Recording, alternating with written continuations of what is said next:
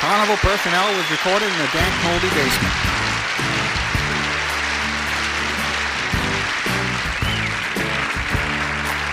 Joe and Jacques, it's Carnival Personnel. Joe and Jacques, to their wives this show is their personal hell. Well, the show sounds the same every single week. Pats are great, Trump is lame, and Joe barely speaks. Who you think still listening? Who you think still listening? Besides Jim and Biff, yeah. And don't forget Richard. Here's a random review. No one cares about you two, Joe and Jacques. Joe and Jacques, Joe and Jacques, Joe and Jacques. The popcorn can't be beat. The sparkling drinks are just dandy. The chocolate bars and the candy. So let's all go to the lobby to get ourselves a treat. Let's all go to the lobby to get ourselves a treat. A family threatened by war. We have to do something. I forbid you to go! My child! You're my child! A son fighting for his beliefs. Father, I thought you were a man of principle. When you have a family of your own, perhaps you'll understand. When I have a family of my own, I won't hide behind them. I thought, wait a second, could it be? And now I know for sure. I just added 2 more guys to my wolf pack. All right. 4 of us wolves running around the desert together in Las Vegas, looking for strippers and cocaine. Yum, yum. It's time for a tasty and refreshing snack.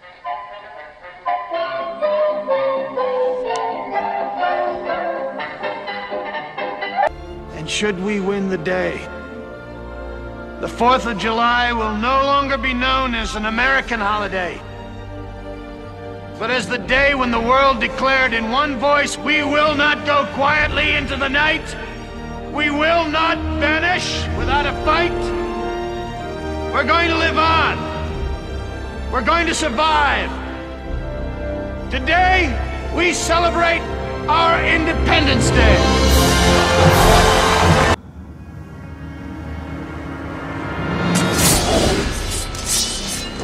Madman. You're a madman. Earth and water. But you'll find plenty of both down there. No man, Persian or Greek, no man threatens a messenger. You bring the crowns and heads of conquered kings to my city steps. You insult my queen.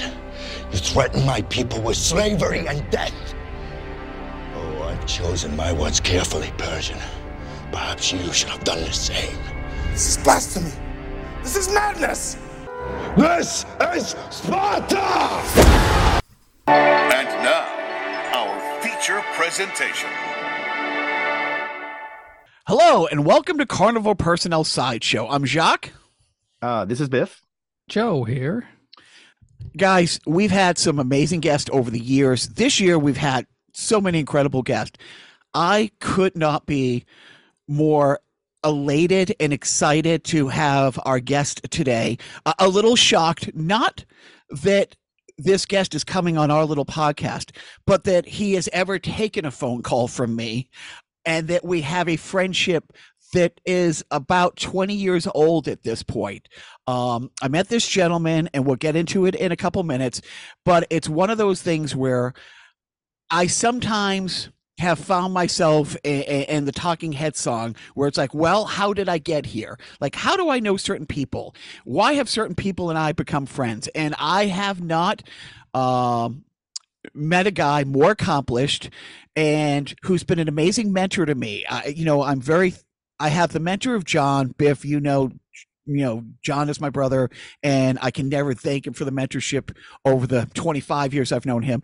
But Bill and I have been friends for a while, and in the most one-sided relationship and friendship history, this guy has been nothing but like a prince amongst men, and just the nicest, sweetest person you will ever want to meet, who has no right being this nice with what he's accomplished in his life. And so today's guest is Bill Fay.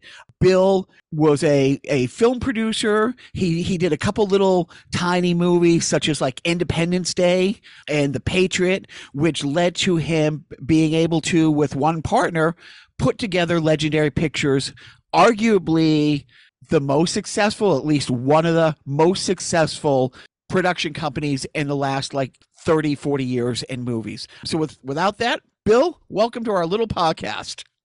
Great to be here, Jacques. And, I'm hoping that my friendship with you at some time will pay off with something. But, Well, I'm going to jump in. Bill, do you remember how we met? We met because you were one of the companies I was putting together. You helped me put together the promo, if I remember, for the company. Well, I'm quite sure the day was as meaningful for you as it was for me. I was working at a place. I was running 2 departments at this post house called Point 360. It had 5 facilities around Los Angeles, and we were in the starting about a 10-year process of taking every piece of tape that Universal Music had on video and putting it out as DVDs. This is even pre-Blu-ray. And I got a call from the front office saying somebody needs to use the audio booth. Is it booked? And it was. I asked who's coming in. They said, no, this guy, Bill Fay. I don't think IMDb was a thing yet. And I like, oh, well, let me look this guy up. And I'm like, yes, the audio bay is empty. And I called my client, who's a hockey buddy. I said, look, I got to bump you today. I probably gave him my King tickets. And Biff, when I say my King tickets, John's King's tickets, but sure. I held on to my friend John's King tickets for like 20 years. And so I said, GF, I'm just going to give you these. Bill comes in. And yes, this is pre-smartphone. Basically, you were developing a website or your wife was developing up a website to, if you have a couple kids in sports and like schools, it was a calendar event. Basically, it was iCalendar is what she was trying to put together. And you came in to do a voiceover for that. And I remember after the voiceover session, you're like, okay, what do we owe you? I'm like, you owe me lunch. You're like, great. We went to lunch a few days later. I don't know if my wife had moved out yet or if she was in the process of moving out from Boston, going back and forth. And when we sat down and I wanted to talk about movies, and you're mentioning, oh, my wife is doing XYZ. I'm not really sure what we're going to do with this once it launches. And that's when, Ellen's like, oh, well, the guy just raised his kids for the last 8 years, created this company called SolidWorks. He's a tech guy. And you and I, about a week later, went to talk to John. You came back here to Boston to figure out, hey, what do I do with this? And I don't think Legendary Picture had started yet. So this would have been 2003. Sounds about right. Yeah. It was just, Thomas Tull, who was the principal in Legendary, and put all the financing together. He and I were working on a couple other projects then, and we were just starting to formulate the idea for Legendary. Actually, I think we might have been talking with MGM at the time. We were negotiating to buy the whole Orion film library right about that time, I think. And then we ended up moving on and making the deal with Warner Brothers, and that's another story. But it was just you two at the start. Yeah. And Thomas does not come from the film world. Right. I met Thomas Tull through his cousin who worked for me at Centropolis Effects when I was working with Roland Emmerich. And that's when we were doing Independence Day and Godzilla and The Patriot. And so he came out and he was, I don't know, like 26 or 27 years old. And we met and he was fascinated by the movie business. And I could kind of tell right away that he was quite a singular person, even at that age. So we stayed in touch and we both played guitar. So we'd get together and jam, and I'd fly out to Atlanta and hang out with him. And eventually we moved into a couple other businesses, and then it was Legendary. And when you went to Legendary, you might know a little bit more about the details than I do. Essentially, you put together a proposal with the idea that, hey, these type of movies aren't getting this level funding, and there's definitely an appetite for it.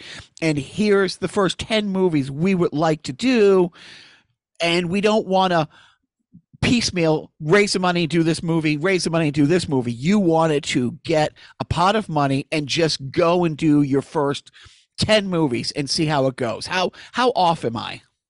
No, that's pretty close, and more than 10, more like 25. I mean, the goal right off the bat was to put together a big deal. And the idea is the movie business, I've always described it, it's like the oil business, right? You're digging wells. You dig 10 wells, 7 of them are busts. 2 or 3 of them do okay. And then there's one that pays for everything else and more. So you have to have, if you want to get that home run, you got to get enough swings at the plate. So the idea right off the bat was to put together this, 25 film slate.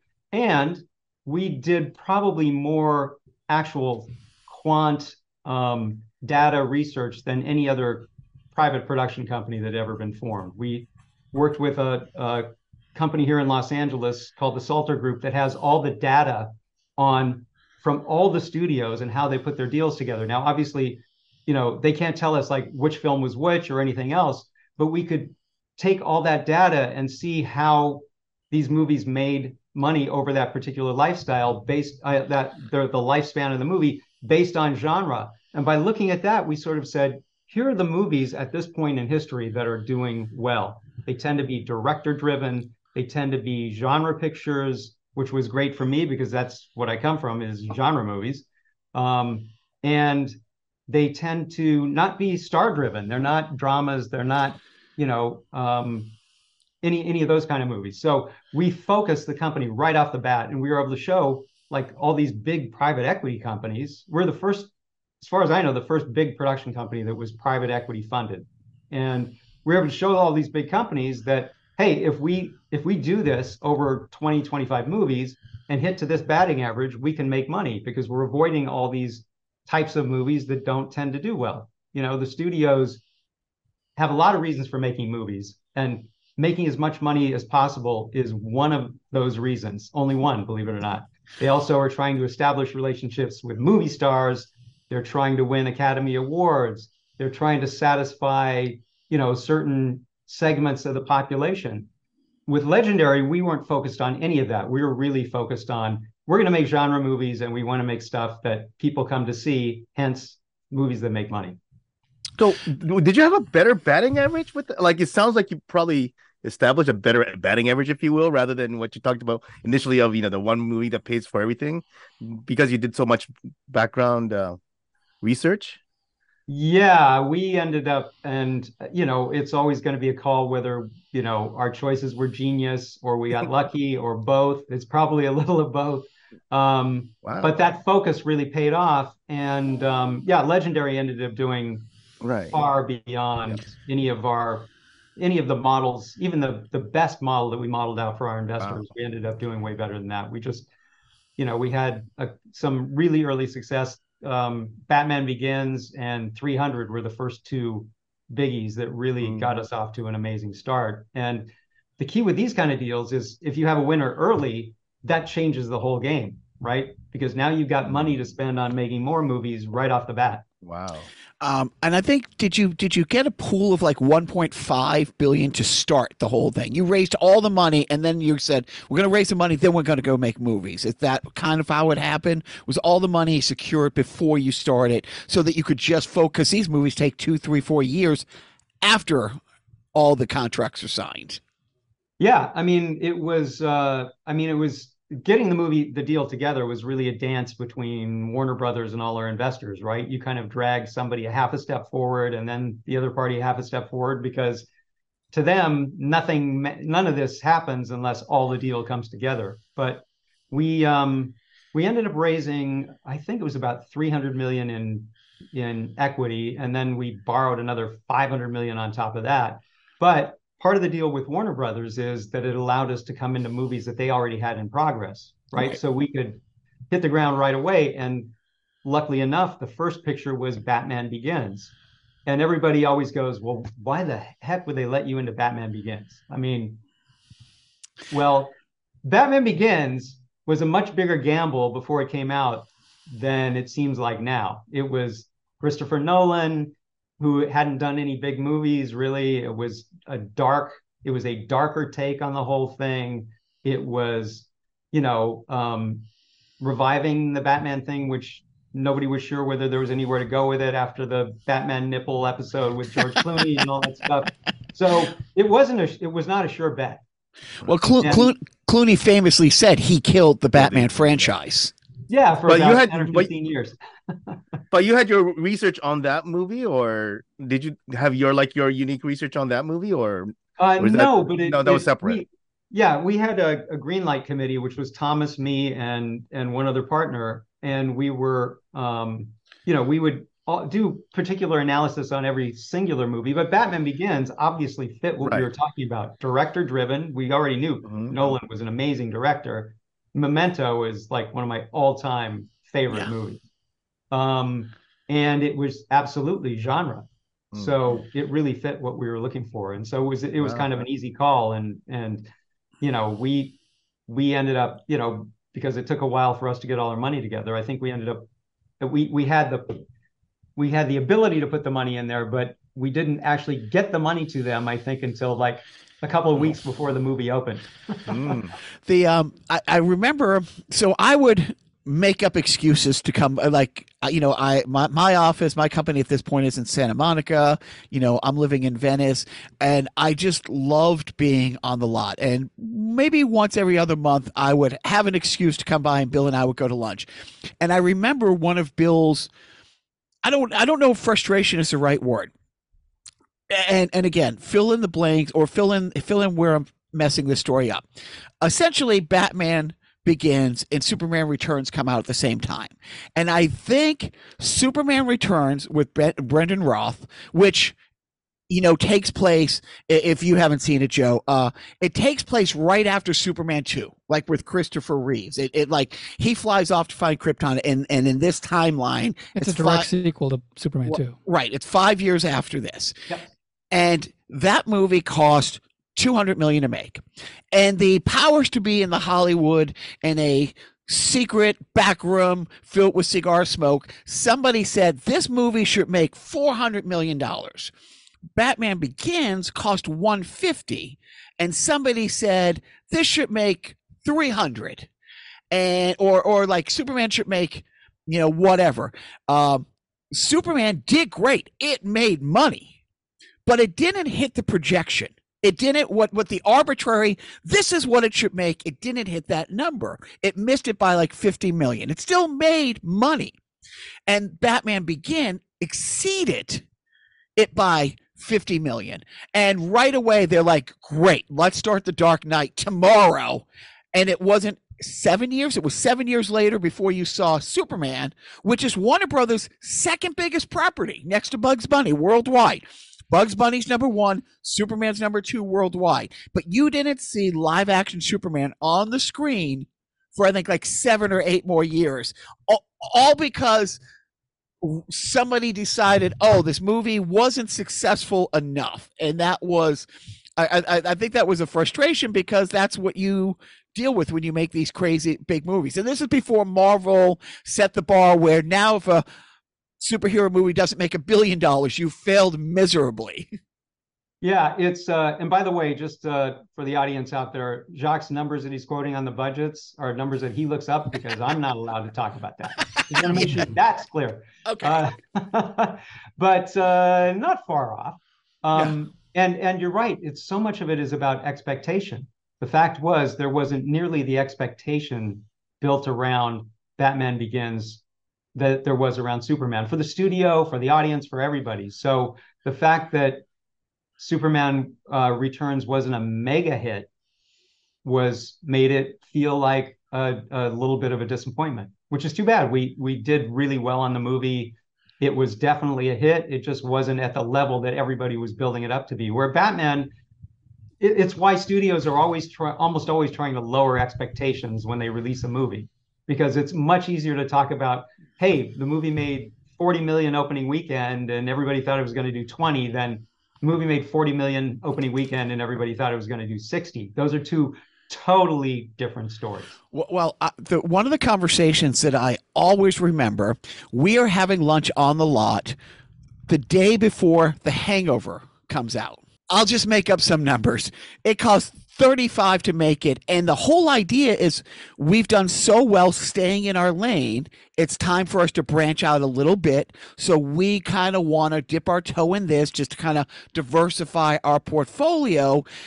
Everybody thinks, oh, this is going to be a fun movie. We'll break even on it. And I remember you saying, we're going to do a little better than that. I think we're going to make 50. Like, it costs 35. And again, I'm just making up numbers. We didn't have this conversation, but you're like, it costs 35. I think it's going to make 50. Even you did not think that at the time, and for a long time, the highest grossing rated R movie ever. Yeah, that must not have been the week before it opened, Jacques, because by then I knew it was okay. Huge. Yeah. But we got into The Hangover just because it was an amazing concept, right? And in a way, it was a genre picture. We hadn't really been in the comedy area, but this was just not something we could pass up. And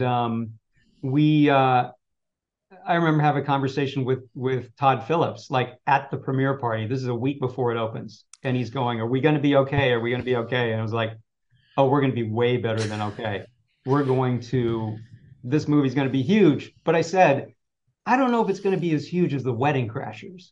Because The Wedding Crashers had female actors, big female roles in it. And it has, it's got the wedding thing. And, the Vegas thing, it feels like, we're going to get the guys and they're going to bring their girlfriends along. But, and it's tracking well with guys and girls. So we're going to be big. It's going to do great. But I don't know if we can ever hit that ceiling because, and of course, we blew right past it. So, but it was a perfect timing because Ed Helms is fourth banana on The Office, and Bradley Cooper's not Bradley Cooper. I mean, I think he's still coming off. He might still be on Alias, or he's just coming off of Alias. And Galifianakis is one of my favorite. I don't really consider him a comic as much as a performance artist, like a comedic, like performance art. But none of them were stars. Well, the interesting thing is that the studio, there were people at the studio, and I have to say they're incredible partners for us during the whole run of Legendary. Warner Brothers, Alan Horn, the whole team, they were amazing partners. But there were people within there who were like, geez, another Vegas comedy? There's been, you can name a bunch of them before that. I can't even remember what they were now, but it was like, that's kind of tired. And there were people at the studio going, we got this really good script. Let's bring, what we need in this movie is Will Ferrell and Adam Sandler. Right. Play the roles. And Todd was like, no, this is the way to go is to make this fresh. And I think it really, really paid off. Not that those guys wouldn't have done a great job, but the idea that you meet these guys, this is the Wolfpack, you're discovering them. You're not like associating them with 100 movies you've seen before this. Makes all the difference, I think. That's what made it so much of a kind of a fresh revelation for the audience. Did you have any movies like that you like Ninja Assassin? Did you think that was going to be when I saw that, that was one of the ones I got to go to the premiere, and it was such a Hollywood premiere because it was at Man's Chinese. You're welcome. Thank you. You had this whole scaffolding thing. They set up this whole scaffolding thing, like 3 stories of scaffolding, littered with ninjas. Like it was such an old kind of Hollywood feel vibe that it was like this. It was amazing. Was that something that you guys thought was a one-off, or you thought that was going to be franchised? And how tough was that when you thought something should have gone 2 or 3 deep and it was a one-off? Well, it was, first of all, that's one of the other great things about Warner Brothers is almost all the premieres were at Man's Chinese theaters. And you can't get at the Chinese theater, right, with the handprints and everything, and you can't get more historic than that. So it was just awesome. Every time we had a movie opening, It was just a big event. Ninja Assassin, I think we just thought we were going to do better both domestically and internationally on the movie. And certainly we would have been looking for more, and we had a solid director and a great team, and you just you never really know about those things. You kind of have a sense before something comes out. Like I can say with Independence Day, there was 6 months of insanity before the movie opened, like insanity. And so we knew that was going to be big. And most of the hits, they're going to be big. But if other than that, it's tough to judge. And you usually know what the real stinkers are too. It's just there are problems all the way along. You never feel like you quite nailed the script right. The thing about making a movie, it's a freight train. And when it's going down the track, you find as you're shooting, stuff is coming up and you're trying to fix it, but it's really hard to fix. So we could just do a series of podcasts just on Legendary. We could do an episode on The Town, an episode on this. But so when you start Legendary with Thomas, he's not from the film world. You started from the film world, flying planes in Africa for low budget films.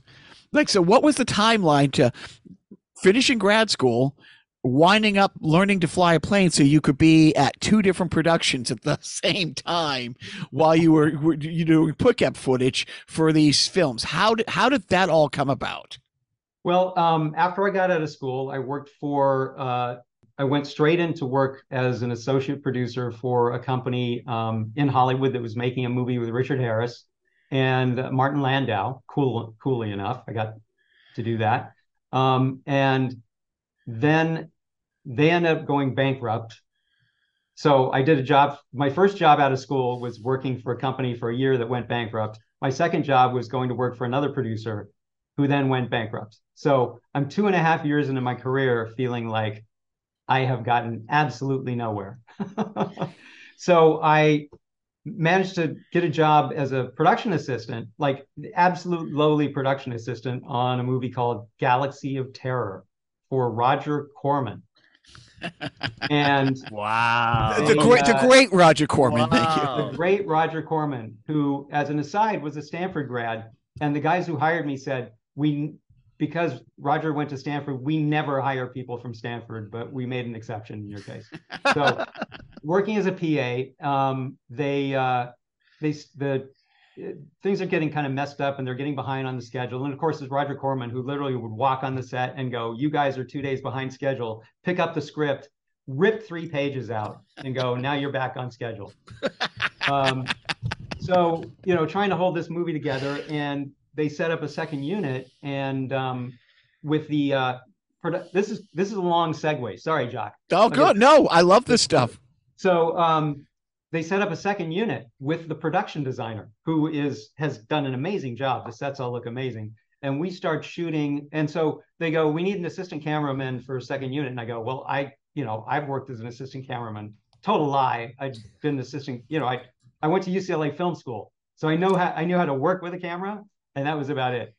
But so they hire me as the assistant cameraman on second unit, and we're shooting 20-hour days. The guy who was the production designer was named Jim Cameron.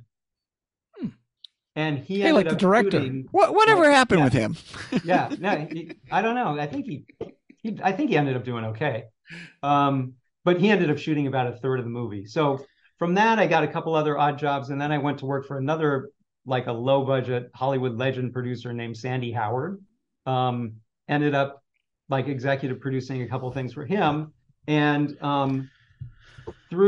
then worked on a movie called Night of the Comet, which is, by the way, if you want to see a great little genre movie from the 80s, Night of the Comet is awesome.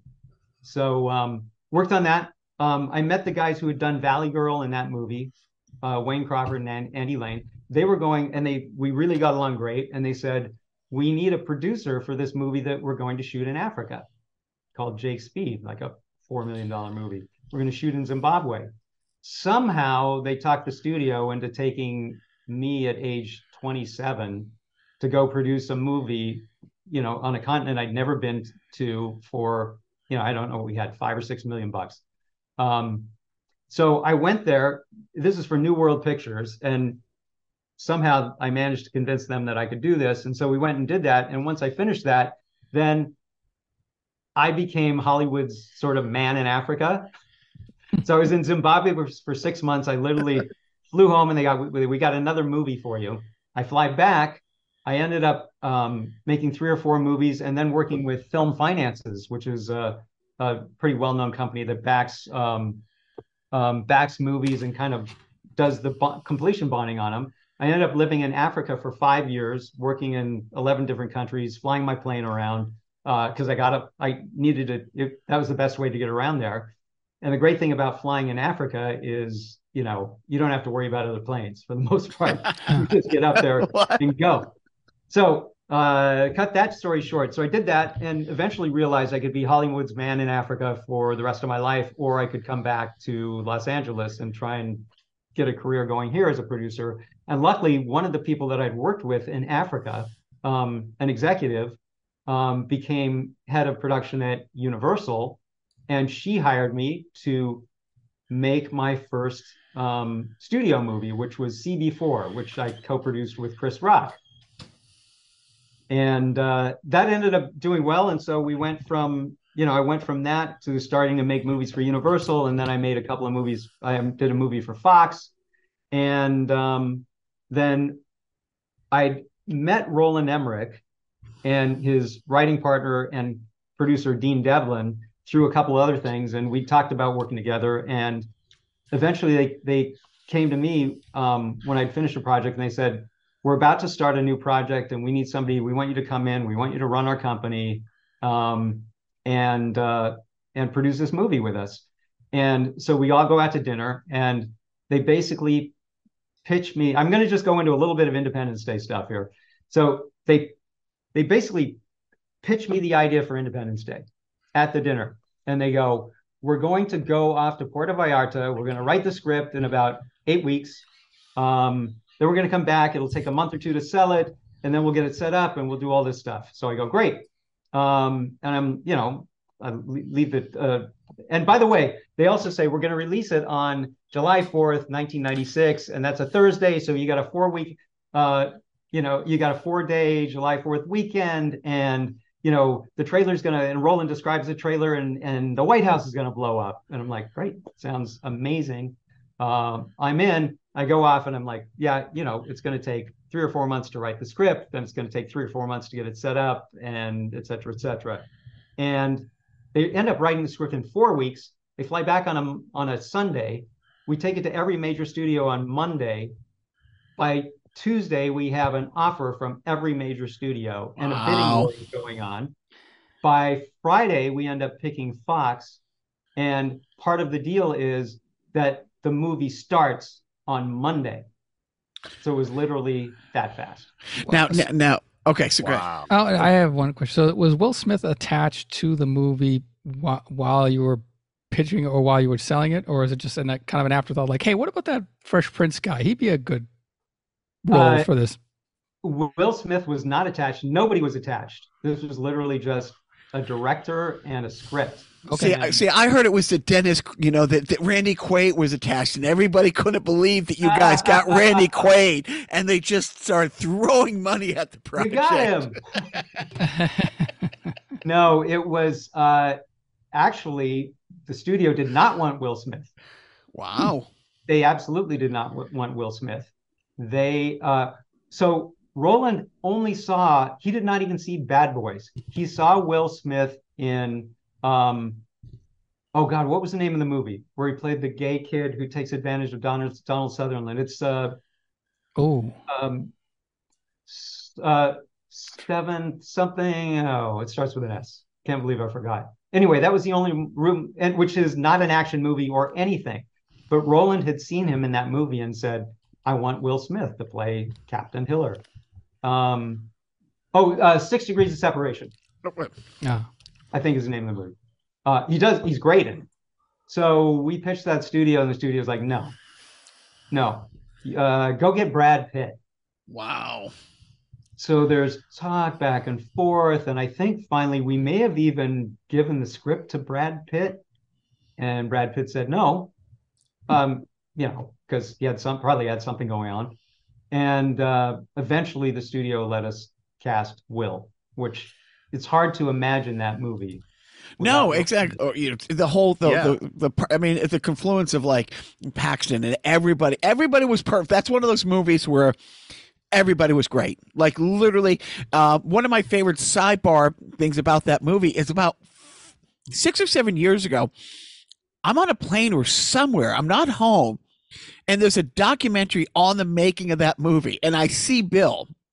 And you're telling the story about you're in negotiation with the U.S. military to get X amount of equipment, but they basically want it, final edit, or they wanted some like creative input in order to be able to use some of their toys. No, it was more specific than that. They read the script and they loved it. And by the way, they got it right. Wow, people are going to want to. Who doesn't want to be an Air Force pilot after you see, the Air Force or Marines save the world, right? So they said, we love this script. We want to help. We'll help you get all the Army assets and everything. We just need one little change. We went, what's that? And they went, where you refer to Area 51? Can you just not talk about Area 51? Call it secret mission thing or something like that. And we're like, no, we can't do that. We can't do that because, Area 51, this whole movie is built to, we build these movies around urban legends and all this other stuff. And I couldn't help myself. I was like, so why do you not want to talk about Area 51? We're like, oh no, we really don't, it's fine. There's nothing going on out there. We don't have a problem with it. We just don't want you guys to talk about it. That's what we it had was. so many other areas. Have you seen Area 53? It looks it's beautiful. You can call it Area 12 or something, right? That's what it was. It wasn't an Independence Day thing. It was an Area 51 documentary that I was watching on some plane, and there you are talking. Yeah. That's what it was. Oh, so we could. I want to get to your big movie in a couple minutes, but I just want to say one quick thing though. So that was Will Smith, right? So in my first couple of Hollywood movies I worked with Chris Rock and Will Smith, and was hoping that I get the two of them together in a movie, but it looks like a long shot now. I don't know. It's. By the way, Will also just both of those guys, incredibly nice guys and great to work with, like as good as it gets. So good. Now, I really believe what you guys did with bringing the big budget superhero, to life is really what made the Marvel, because that's since comic books was invented. DC did X, Marvel did Y. Marvel did this, DC did that. So you guys really, brought that back to life. If Iron Man isn't as successful as it is, Iron Man 1, and what Jon Favreau did is amazing, and then Iron Man 2 was successful, and that the strength of those. But Bill and I know Iron Man does not happen if it is not for due date. I'm not wrong, am I? I don't know if I quite subscribe to that. Because that was his first. He did, like, there was a great movie and a small film called Kiss Kiss Bang Bang that was his first movie back after getting out of jail. You know what you're talking?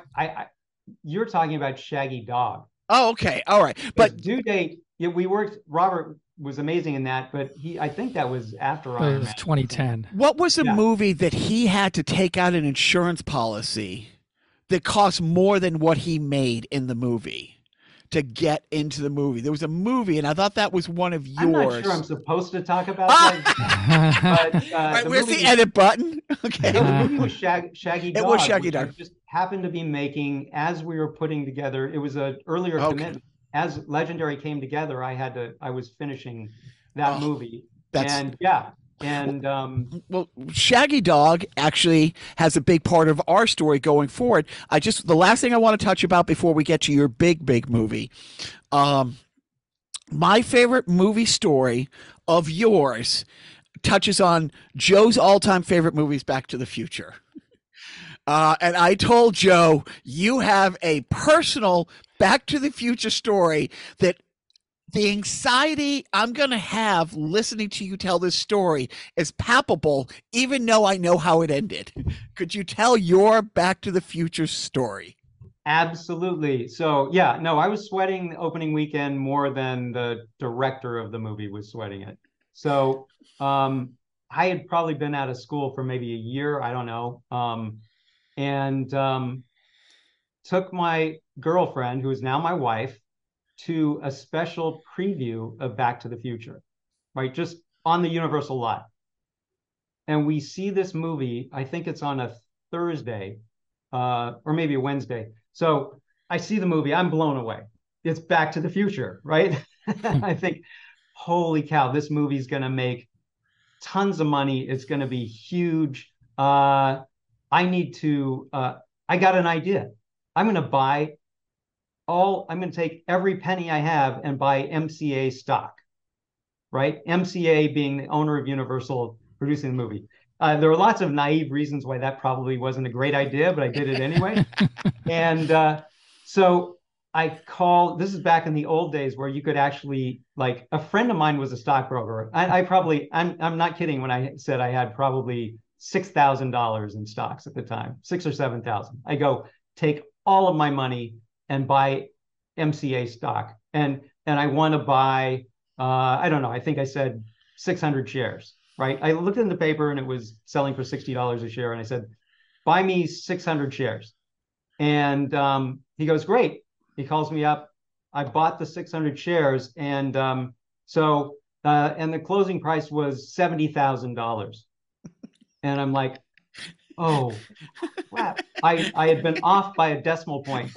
He had bought me $70,000 of it. I've got $6,000 or $7,000 to my name and maybe, $200 in a bank account. And he like somehow left me a message on my machine or something like that. So the whole weekend, I don't sleep. I'm going, if MCA stock is down like 3 points on Monday, I'm going to be wiped out, or worse, right? I'm a fraudster. And so I'm sweating it all weekend. Back to the Future opens, by the way. It's a huge hit. On Monday morning, MCA stock is up like, I don't know, 10%, something like that, right? I call him first thing. I go, sell it off. And he's like, Bill, you're a genius. You just more than doubled your money, man. Did your then girlfriend know that you keep this to yourself? Were you close enough? Girlfriend, who's now my wife. But at that point, were you close enough to say, "Hey, we could be living in my car tomorrow," or were you just kind of have all this anxiety yourself? And she stuck by me. Okay. Did she become your wife after the sale of the Back to the Future, the MCA stuff? Yeah, right. That's what did it. Yeah, I can afford the ring. So while Bill was at the helm of Legendary, one of the things that I think you were proudest of is in your tenure, all but 3 movies were profitable at the box office, and the 3 that weren't ended up making money in the DVD, because DVD market was still a thing. It wasn't straight to streaming. And one of them, was hey, we're going to try something completely different type thing. But I think, in conversations that we had, I think at one point it wasn't as much fun making the huge movies, because at one point, and I forget which movie it was, from the day you guys said, we're making this movie, it was 7 years before you saw it on the screen. And coming from the world of with Corman, you're 3 days behind. Boom, you're caught up. You missed and plus, and this is a quote I remember, you said, I'm not making movies anymore. It's like turning the QE2. You say, we got to turn to the port, and you make a command that goes down the chain, but you're not actually turning the wheel, that your hands weren't on everything, and you were a big cog, but in a large machine, and you missed making movies. And like I said, I would make up excuses to come to the set. I love being at the set. I loved having lunch there. I love that you always bought. No, but one day you called me and said, hey, can you come by at this day? And I'm like, oh, yeah. I mean, I might have had a kidney operation, but it's like Bill's calling to say come by. And I walked into your office and you're like, okay, here's what's going on. I let everybody know I'm leaving in a year. I want to finish C's project. I miss making movies. I want to make movies from start to finish, smaller things. This is going to be our first movie, and you hand me Extinction Event. Which, it's one of those things. It's like, I remember there's maybe 4 or 5 times I've been in meetings with you and other people where I'm like, okay, pretend this is normal. Pretend this is supposed to be happening. Don't act like this is the most amazing, shocking, I can't believe this is finally happening moment in your life, because then everybody will know what a fraud you are. I'm like, oh yeah, no, this sounds great. Excited about it.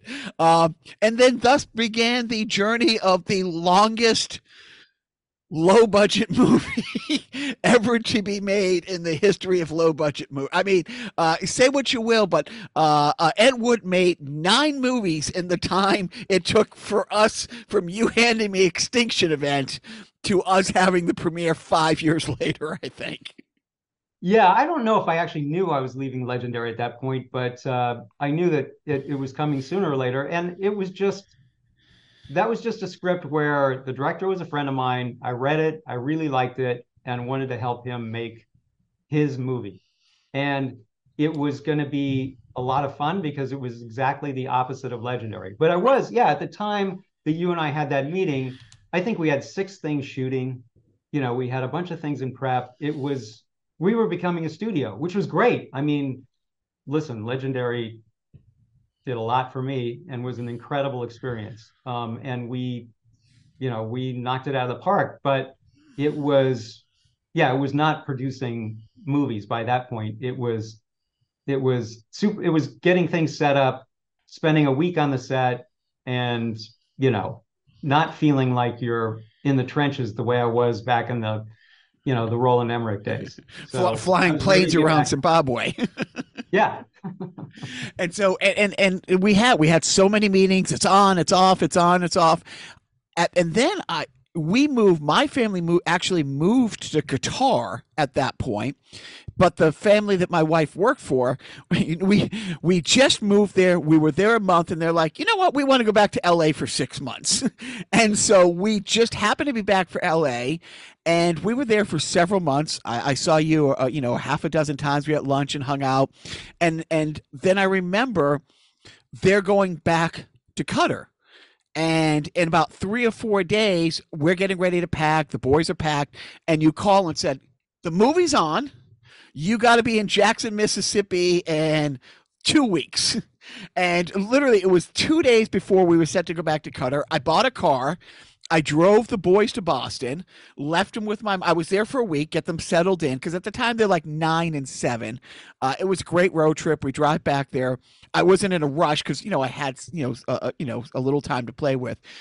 They were there for a week. The wife had 6 weeks vacation. She came home, and that's when I went down. And that 6 weeks in Jackson was just, way too much fun, way too bizarre, way too surreal. It was, you could make, like any movie, you could make a documentary about any movie, but was that what you expected it was going to be, getting back into that level filmmaking? I think so. I think because it was just, the great thing about those smaller movies is everything is so immediate. You have no studio that you're answering to. I mean, to make a decision when you're making a $200 million movie for Warner Brothers or anybody else, you have to remember that the studio's fortunes for that entire year and maybe longer are riding on your movie. So there's an incredible amount of pressure on you, right? On everybody involved. I'm not talking about just me, everybody involved in the movie. I mean, it's a giant bet. When you're making a little movie for a few $1 million that's independently financed, I mean, it's a totally different thing. And the great thing about it is, I could meet with the director at the end of a shooting day and go, hey, that scene that we're supposed to shoot tomorrow isn't working. Let's just do a totally different scene. Let's rewrite something tonight. And there's nobody we have to talk to. We just do it. We're shooting something different the next day. It's great. It's like you talk about turning the Titanic or the Queen Mary. Now you're turning a rowboat. You can do that pretty fast. And how many movies had you had to hire an alligator wrangler for? I don't think we needed one for the Patriot when we were shooting down the swamps, but we did need one there. And it turned out we really did. You really did? Finding alligators. It's so my right where the actor and actress were supposed to be jumping in the right, water. it's getting pushed in the water. The Callum's getting pushed in the water there, and it's funny because I get down there. It's a few days before, and the office is being set up. And I will remember there's a really good friend of Bill's who's become a dear friend of mine, Tom, who was a UPM. It was undecided what I was going to do. you're like, hey, I want you to help out with a lot of things. I just knew that we needed a Jacques Lambert there. That's all I knew. So didn't know exactly what you were going to be doing, but I knew we needed you there. We're in the office. It's Tom, Bill, and I. It's Tom, Bill, and I, and Tom's like, so where are we going to put you? And I said, well, I remember this so vividly. I don't know the names of all the roles, but who sits in the chair with the megaphone and says like cut and action? Because I like to do that. And Bill doesn't look at me, and he's like looks at Tom and goes, "Shut the fuck up, Jacques. He'll do locations." and then you turn to me and you go, "It's being a Marine. You were the first one there." And you're the last to leave. Like everything flows through this. You have to be there to tell the trucks where they're going to land when they get there.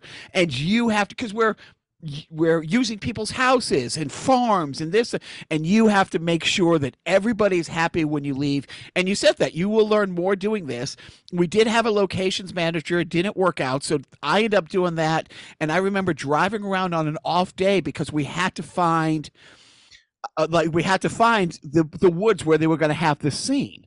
And there's a fire station somebody recommended. I drive like a half hour, 45 minutes, and there's a little brook river, maybe 15, 20 yards from one side to the other. And I'm talking to the fire chief, and he's like, oh, and he names the alligator. He's pointing to it. And he goes, and he can tell I'm not doing well. He goes, trust me, he's more scared of you than you are of him. And I squint and I lean in. I said, nope, doesn't look like he's shitting himself. I was going to say, yeah, and especially not when he's in the water. No. So we're shooting at night, and the Wrangler finds it's like a 20-foot cobra snake. And he picks, and I still have this footage somewhere, because I was there, I've got my iPhone. Like it's nothing. Like, oh, look, So was he a Union alligator wrangler? Because he'd be like, sorry, man, this is a snake. That's another Union. I can't touch it. Oh. No, he was a jack of all trades. He could pick up the alligators or the snake. But nice. So these kids. He was a nasty animal wrangler is what he was. And it's the middle of the night. We're in the woods in Nowheresville, Mississippi. And those kids were just great. Like anything they were asked to do, like literally you're getting pushed in this swamp in the middle of the night type thing. And they were down. They were just so agreeable. And then they had to run through the woods, right? And yes. You're going to run through the woods where you just saw that Wrangler bring that 20-foot snake out of. And go! It was big. Yeah. Run. I think, and then it's the opening scene. It's the first time. And look, this is 8 years ago. How much has filmmaking changed? Because I remember it was a big deal that we got a drone guy. And you, me, I think it's John and the drone guy on top. It's I'm not going to say it right. You can help me, Bill. Kaliesco, Mississippi, the tiny little town, which is actually the birthplace of and hometown of Oprah Winfrey. Yep, and it's 2 hours outside of nothing. Tiny little place. And honestly, Joe, you feel when we're standing, it's the whole town is one little square. It felt like everything was a facade. You felt like you were at Universal. Like if you walked into the building, there's nothing it literally felt like a big facade, but it's the first time, and you had to have a license. Didn't it look almost exactly like the town from Back to the Future? It did, because it had right in the middle all that stuff was the town court with the clock tower and stuff. But yeah, so and I remember how much filmmaking had changed, and you were like, what this shot would have cost 2 years ago, because you got this drone it's just forest. It's nothing but forest. And the drone goes up and you reveal this tiny little town. Like that's a helicopter shot that takes tens of thousands of dollars to do 2-3 years earlier than that, and we got all these great shows. By the way, the movie's called Assimilate. Remember, we changed the title after that. Yeah, it was it was Extinction Event, something else, and then Replicate. It's still Replicate. It's still Replicate, I think, on the foreign market actually, because that title goes so well. And then I remember the only time I think I saw you stressed at all is when they were doing the house flip inside that big warehouse. You're like, we don't need to do this. But it was pretty.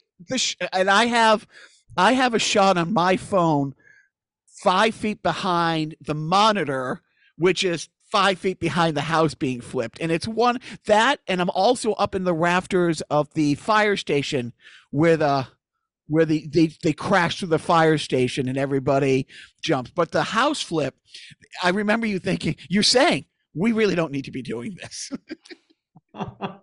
Great. That makes me look like a really great producer. We don't really need to be doing this. Well, because of the safety issue. You're like, the risk reward thing because what they did, Joe, is, one of the characters lived in a trailer and they recreated the trailer, like half the trailer, inside this giant warehouse, and they got a forklift and they just flipped it over. And there's a great shot where the zombies are flipping it over, or the replicants are flipping over, and one guy's like shooting out the window, but as it's being flipped over, he's holding onto the windowsill for probably like 3 seconds before he because now the window which he's facing out of is facing the sky, and then he drops, and it was a great shot. It really was. But that was one of those. It was an entire cast, an entire crew, an entire day to get a 4-5 second practical shot, or maybe it was 10 seconds, but it was one of those things where I remember looking around doing the math in my head. They get paid this, they get paid that, this costs this, and I'm trying to calculate. It's like some of the math that you were doing. It's like, okay, how much this cost, what we're going to get, the safety concerns. It's like I ended up getting so overwhelmed. I think I took a nap in the locations van. Well, imagine what that's like. Yeah, imagine what that's like when you're making a big budget movie and you've got 450 people standing around waiting to get a shot like that. That's going to be 3 seconds in the movie for all day. And then you go, wow, okay, that 3 seconds is costing us, $600,000. And so over the last few years, your life has taken a different direction. A little background about Bill. He, he ended up going to Stanford. What was your degree from Stanford in?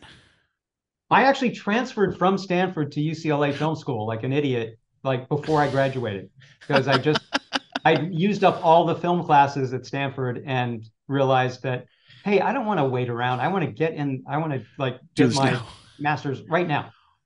Where did your love of technology come from? Because over the years, you've been an advisor, a consultant, an investor in a lot of tech startup stuff. Yeah, I mean, I got into that through just from being around tech in the movie business. I've always been interested in it. I've been a little bit of a tech geek, but when I was at Centropolis, we built a 150-person, visual effects company from scratch, and I was the CEO of that company. So, and then just over the years, I've always been fascinated by tech. It's been a cool thing. And so Bill's life has taken another turn, and in the last couple of years, your tech has led you. If I told you 6 years ago your life isn't going to be making these movies, it's going to be flying around the world representing this company you've invested in that is a liquor smoothing company, would you have said, oh yeah, that tracks? That sounds exactly the direction I was planning on going. I've been playing the long game. I was just waiting to get into the liquor smoothing business. Yeah, not exactly. Well, I just finished a movie that was this is like beginning of 2020. I just finished a movie. I'm talking with Netflix about doing this other movie, and right then the pandemic hits. Everything shuts down, and like in a example of incredibly perfect timing, a friend of mine from college, who's an inventor and engineer, brought me this idea that they have this like skunk works where they invent stuff. One of the guys has 27 patents. The other one designs and builds software control systems for like the U.S. Navy. They're really this group of smart guys had invented this electromagnetic process where you run spirits or wine through it. You can actually improve the taste of them. So I tried it. I showed it to a couple of my friends that are big in the liquor business. Everybody's blown away, and I said, "Okay, I'm in. Let's do this." So I took the absolute 90-degree turn and jumped in with both feet, and it's been going great. And you guys, and again, correct me if I'm wrong, have you moved offices twice in like the last 3 years because you're getting bigger? Yeah, we're about to move again. Okay. Yeah. And are you banking on? I was going to say, I'm actually CEO of the company now, so. Fantastic. I mean, I was going to ask you, are you banking on the fall of society to further increase the sales of liquor and wine? Because, that's what it is. It's we ran the numbers again, Joe, and we figured it out that's where, betting on Armageddon is the way to go. Yeah, so, right. 2024 is going to be a those... big selling year. Let me just give you a heads up. 2024, you're going to see a real uptick in sales. I think you're onto something there. No, it's just for me, it's great using a different part of my brain and spending time with physicists and chemists and these geniuses that invented this thing. So it's really been fun. And we're actually now building these machines that we're installing in distilleries all around the country. We're putting one in distillery in Vegas next week. So it's a lot of fun. And now are you also expecting Ryan Reynolds to eventually buy you out? Absolutely. No, we're going to bring him on board. It's more like it. He's got the Midas touch. Absolutely. No, I'll have phone calls with you, and you're in a nowhere airport flying from point A to point B, but you need to take a Buddy Holly puddle jumper from one place because you're going to this distillery in Idaho, or weirdly enough, they don't build distilleries in like the middle of New York. Well, they have them in the middle of New York and LA, but there are a lot more of them that are out in the middle of nowhere. And haven't you gone overseas with this? Yeah, we actually, the last trip we went to visit a bunch of liquor companies in London, and then we went to Bordeaux and showed it to the companies there, who were very impressed. So I think we're going to be taking some stuff there too. So, and hey, by the way, not a bad place to have to go on business. Sorry, Burgundy, which is pretty great. And can we also segue into the hobby that you have with your brother that also is taking an unexpected turn? Sure. So his brother and him have a family recipe with the salmon spread that they've been making for themselves for years. And before last year or the year before, what was the biggest batch you and your brother have made? Would you say? Maybe like 2 pounds. Okay. And what are we looking at right now? Well, I'm not kidding. We just had 8,000 pounds of salmon delivered, and by the way, it was supposed to go into this cooler, which ended up holding about a third of it. So we had to impress on our next door neighbor company to let us put stuff into their walk-in freezer. So we're set. But yeah, what happened with that is we just make this dip, like for family, salmon spread for family and everything. And then one of my friends is done like $2 billion worth of business with Costco, and she tried it and went, no, now we're in business together. And so my brother and I and she are all in the salmon spread business, which is pretty fun. And it's great. I get to work with my brother, which is pretty cool. And I guess, just talking to Bill, I guess if you want to do a rollout, you have to provide however many stores. We're going to put you in 4 stores. We need 1,500 pounds for each. You can't go in and say, yeah, well, we'll put 50 in this and see how it does. Yeah, exactly. No, we our friend at Costco had a conversation with them, and they're like, we like this, we're interested in this, and we were like, and they said, we could test it in a few stores. We need like 5,000 pounds per store. We're like, we'll get back to you in a couple of months. So Biff, you just logged back on. So we're talking because I wanted you to be on this part of it. I'll bring you up to speed. Bill and his brother, as a hobby for years, have been making their own salmon spread.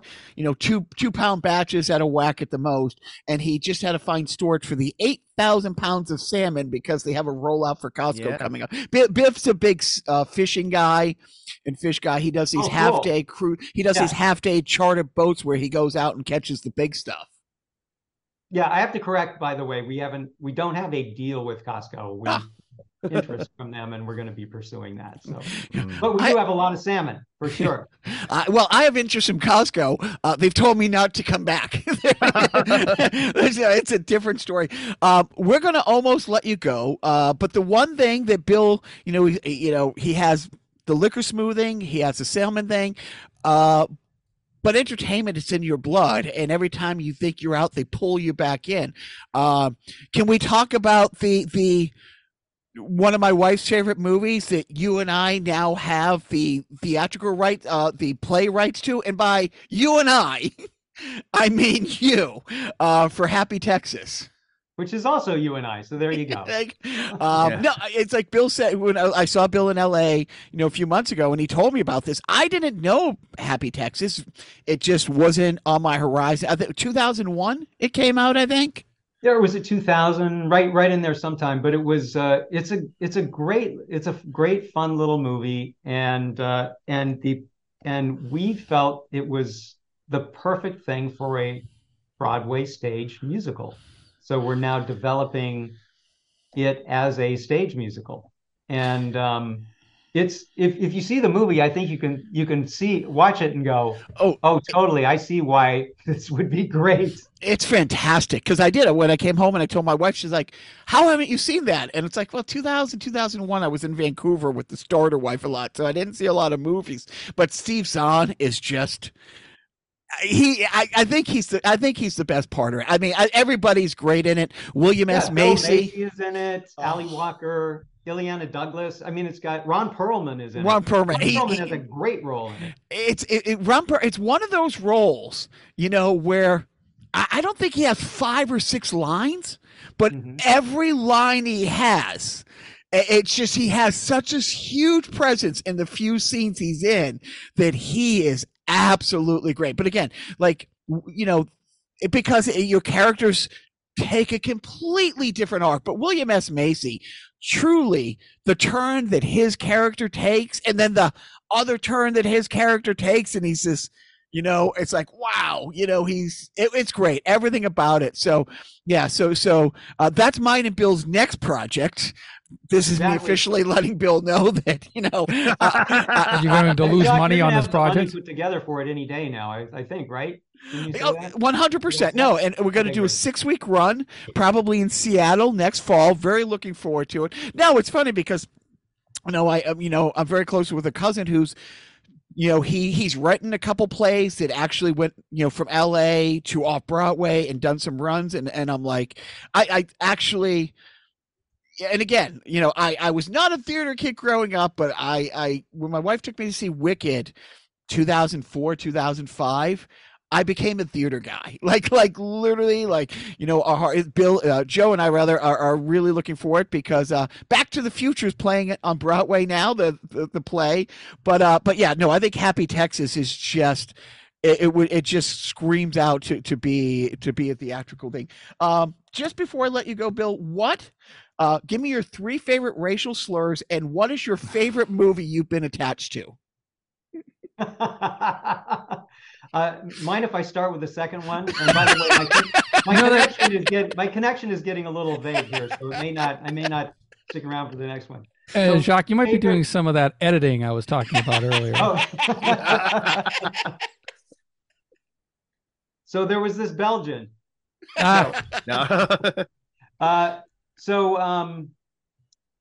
Favorite movie that I've done, or that you've been part of, either as a PA in Zimbabwe or on the set as executive producer, anywhere in between. Is there a movie that you're like, that you may be most proudest of, or you're like, God, I love this movie? Yeah, I mean, there are quite a few of them, honestly. Okay. There are 4 or 5 easy that I can pull out that are just so incredible, like The Hangover, 300, The Patriot, The Town, all amazing experiences. But if I had to pick one, it would probably be Independence Day, just because at that point in my career, that was the first big movie I'd done by a mile. First big movie we'd all done. So it was like we were making this giant low budget movie And it was one of those things where every choice we made seemed to turn out to be right, right? We cast Will Smith. We cast Jeff Goldblum. We cast Bill Pullman. You go on the set, you watch these guys work together, and you go, holy shit, wow, that was exactly right. And then, the first time we got together with the effects people and we'd done months of experimenting, and we saw the fire roll down the street, right? How they created that. And we're like, wow. I mean, everything just seemed to fall into place at the right time. And then, and it wasn't just the making of the movie, which was amazing and fun. And as I said, Will Smith is one of those guys who, when he walks on the set, everybody elevates like 50% because he's got that kind of charisma and energy. So shooting in the movie was amazing. I did break my leg the first week of the shoot, but when they say break a leg, they don't mean literally. Yeah, I know. I somehow messed that up, but I guess it was good luck. So yeah, in fact, I broke the leg. So Roland and I, whenever we would be having an argument about something and he would be sick of it, he would walk away very quickly. And I'd have to try and chase him down. My coach was going, wait a minute. So it worked out in his favor. But then we, in post-production, it was crazy. We finished the movie, or we're still working on the movie, and they play the trailer on the Super Bowl. I don't know if you remember. It was the first movie that had ever done a trailer on the Super Bowl. And so from then on, it was just insanity. Everybody talking about it, waiting for it. Like that whole experience was like nothing I'd ever been through. And then one more quick aside. So we finished the movie. We decided we're going to do a test screening. We take it to Las Vegas, this movie theater, line up this crowd that Fox put together. They don't know what they're seeing, right? And so what I typically do in those things, I'll go out and stand in the crowd and just listen, pretend like I'm waiting to go in the movie theater. And they're going, I wonder what we're going to see. Maybe it's Twister. They're naming all these movies. Nobody's naming Independence Day. And so, I break out of the crowd. They file in. They start rolling the picture. And the title or whatever, I don't remember what it was that triggered that they figured out it was Independence Day. They erupt, this 1,000 people in this theater erupt, jump up, start screaming, yelling, clapping for 5 minutes during the whole opening for a movie they had not ever seen and nobody had seen. It was crazy, mind-boggling. So that's my favorite experience, just because it happened. I gotta say, just hearing about it, that's just amazing to hear. Oh my god! No, so I have a kind of a. I'm sure it's been talked about, and I'm not that into the. I mean, I went to see Independence Day in the theater, and my friends and I had the best time watching the movie. It kind of reinvigorated our love for like these big budget blockbuster type of movies. Why? And I guess I'm sure it's been talked about, but why not Independence Day 2? What happened to Independence Day 2, the sequel? Like there should have been like a big okay, this is obviously a hit. Let's do a sequel. And what happened? There was immediate, clamor from the studio wanting to start Independence Day 2 right around the corner.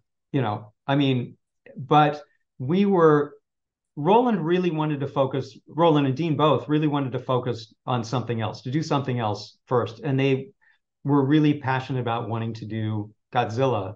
And so we got into that, and that obviously, took a while. And in the meantime, the thing for Independence Day, just nothing ever just clicked between the studio and Centropolis. So we never really found quite the right way to tell the next story. I mean, looking back on it, it seems like you would never do that now. Well, I was going to say, because if a movie does so well, you're not given the choice. The 300, amazing. Everybody dies. Oh, spoiler alert. Sorry if no one's seen the 300. But it did so well that, Warner Brothers turns around and says, yep, do another one. But we got to we have to come up with something else. Yeah. That reminds me of one of my favorite Saturday Night Live bits. I don't know if you saw it, but it's actually with Jim Cameron, and it's these two studio executives pitching him on Titanic too. They're like, okay, we know at the beginning, the ship sinks, everybody dies, and then one of the guys goes, but what if there was an air pocket? But I'm yeah, listening. Go on. Yeah, you don't walk away. Yeah, you don't walk away from. And some people ask me that. They go, "Why do you make a sequel when it's never as good as the original?" And it's like, because movies are, as the great Peter Guber always said, film business, right? Right. There's the business, and nobody's going to walk away from a guaranteed success. And typically it is a guaranteed success. We did Hangover 2. It's a guaranteed. I actually happen to think it came out pretty good, but it's a guaranteed success, right? So, but I'm glad you stopped there. I'm glad it's an imperative, right? It's an imperative. But again, I'm glad you stopped. I had one more note I wanted to talk about your real favorite movie, Assimilate. It's funny because about a week or so in, strangely enough, it's also the one movie that Jacques Lambert and I worked on together. It's my dad. He's been acting really strange.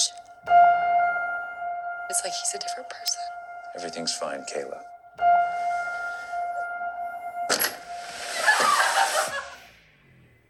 What happened? Something bit me.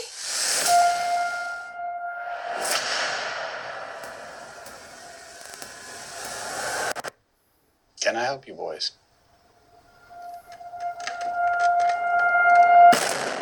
Yeah, the entire town's going crazy where we are. Maybe it's like mass hysteria or something.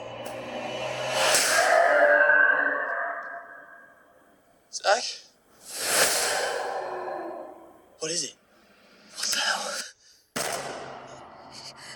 Mom?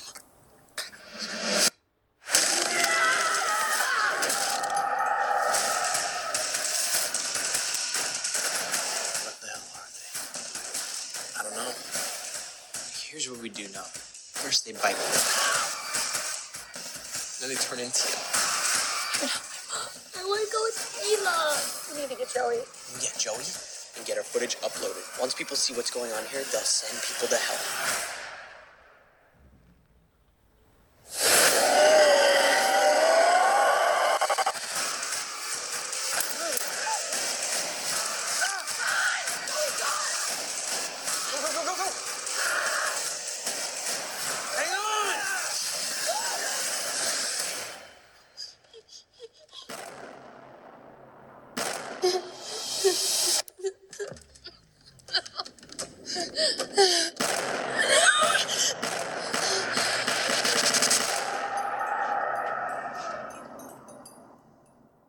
it's funny because a week or so in, everybody from the crew had worked on a couple other pictures except the local. Everybody knew everybody except me, you, who came in from LA, like a few people from LA. And a lot of people were like, why did they bring him in from LA? It was like, it really, and I didn't want to say anything about it. And I remember like there was a PA who worked with me, a great, great kid. And one day we're out at a farm, everything's set up for breakfast. They're shooting in a barn, maybe 100 yards away.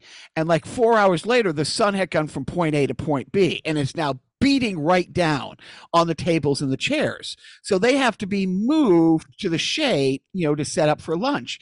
And Bill's at like one of the tables, like working. And I grabbed this kid. I said, hey, let's start moving things. And I remember walking by Bill saying, hey, these tables aren't going to move themselves, Bill. And I don't turn around. I don't laugh. I just walk right by you and say that. And we start moving the table. And then here's this poor kid, like right out of film, goes like, you know, he's the executive producer. You can't talk to him like that. I'm like, you know what? We're all in this together. And then 2 minutes later, Bill's moving tables. And I look at the PA and I said, told you. and then the next day, he must have asked everybody. He goes, you know, Bill, that's why he's like, he was like, how isn't he fired? Like, how is he allowed? Like, I know there wasn't a lot of security on these sets, but somebody should have asked me to leave. And I'm not going to say I made it my mission to have Bill tell me to fuck off every day, but the only time, and I did. You came pretty close to perfection on that. The one day I crossed the line, and I admit I crossed the line. It's 11:30, 12 o'clock at night. It is cold. And there is this wardrobe girl. She's really nice. She's a really, really nice kid, working so hard. Those people work so hard. And we're outside this house. It's shooting in, and she's sitting on the porch, and she's cold. And I'm like, oh, do you want my sweatshirt? and I give her my sweatshirt knowing that she has no idea that if I give her a Patriot sweatshirt, and this is after the Seattle Patriots Super Bowl, that her father is going to come out, see her, and you did about like 10 minutes later, you come out, you see her, your daughter, who was, working on the film, two of his daughters, worked on the film with us, and he's like, take that off now, and she's like, well, I'm cold. You take that shirt off. And he just looks at me. Don't do that again.